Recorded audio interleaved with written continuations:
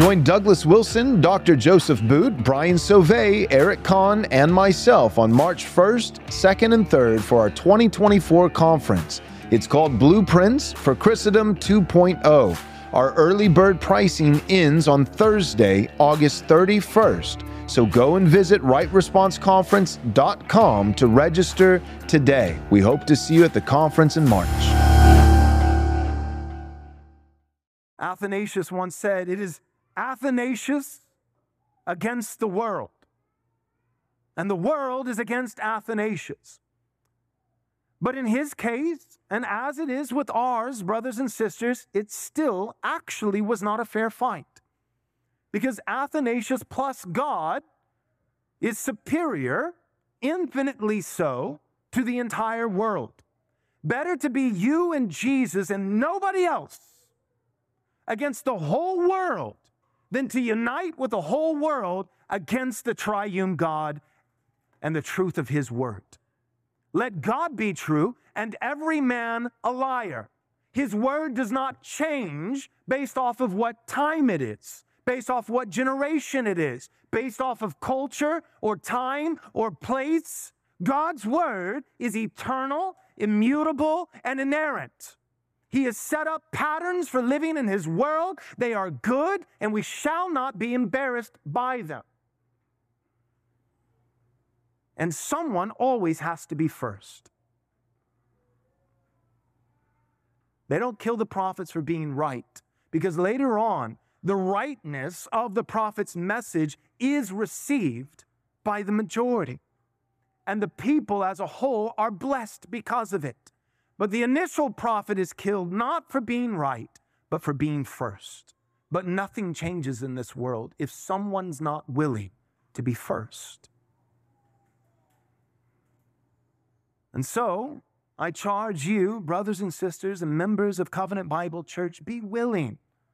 We're not all going to do it in the same way. We haven't all been given the same station in life, the same vocation, the same influence, the same platform. That's fine. But in your little neck of the woods, in whatever vocation, whatever influence the Lord in his providence has chosen to assign to you, be courageous.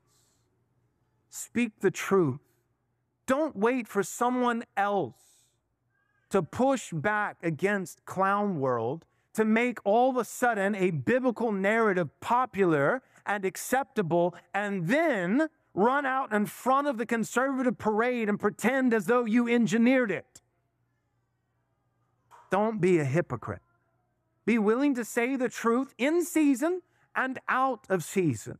John Bunyan, a late great Baptist Puritan in Pilgrim's Progress, he describes a man, Mr. Byens.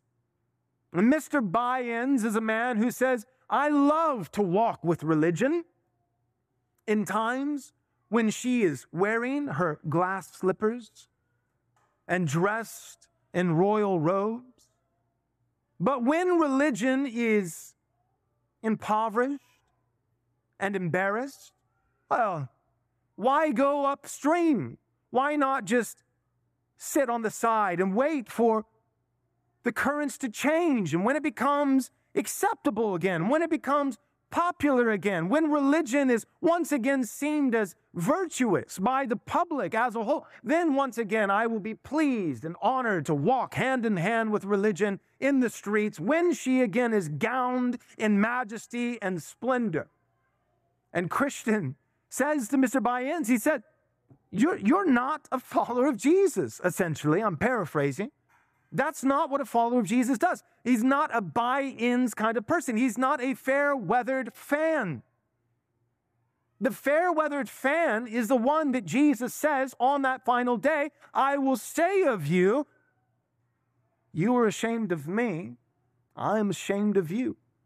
Depart from me, you workers of iniquity, I never knew you. One of the tests, if you're wanting to grow, not just encourage, but grow in assurance of salvation, that you truly have been born again, that Christ really is on your side, just like Joshua came to the protection and defense of Gibeon. If you want to know, do I belong to Christ? Do I have that covenant with him? Do I have his full assurance? Do I have his full affection? Do Do I have all of his salvation and all the benefits of his covenant that he promises to provide? Am I his elect? Am I included in his mercy? What are the ways to know?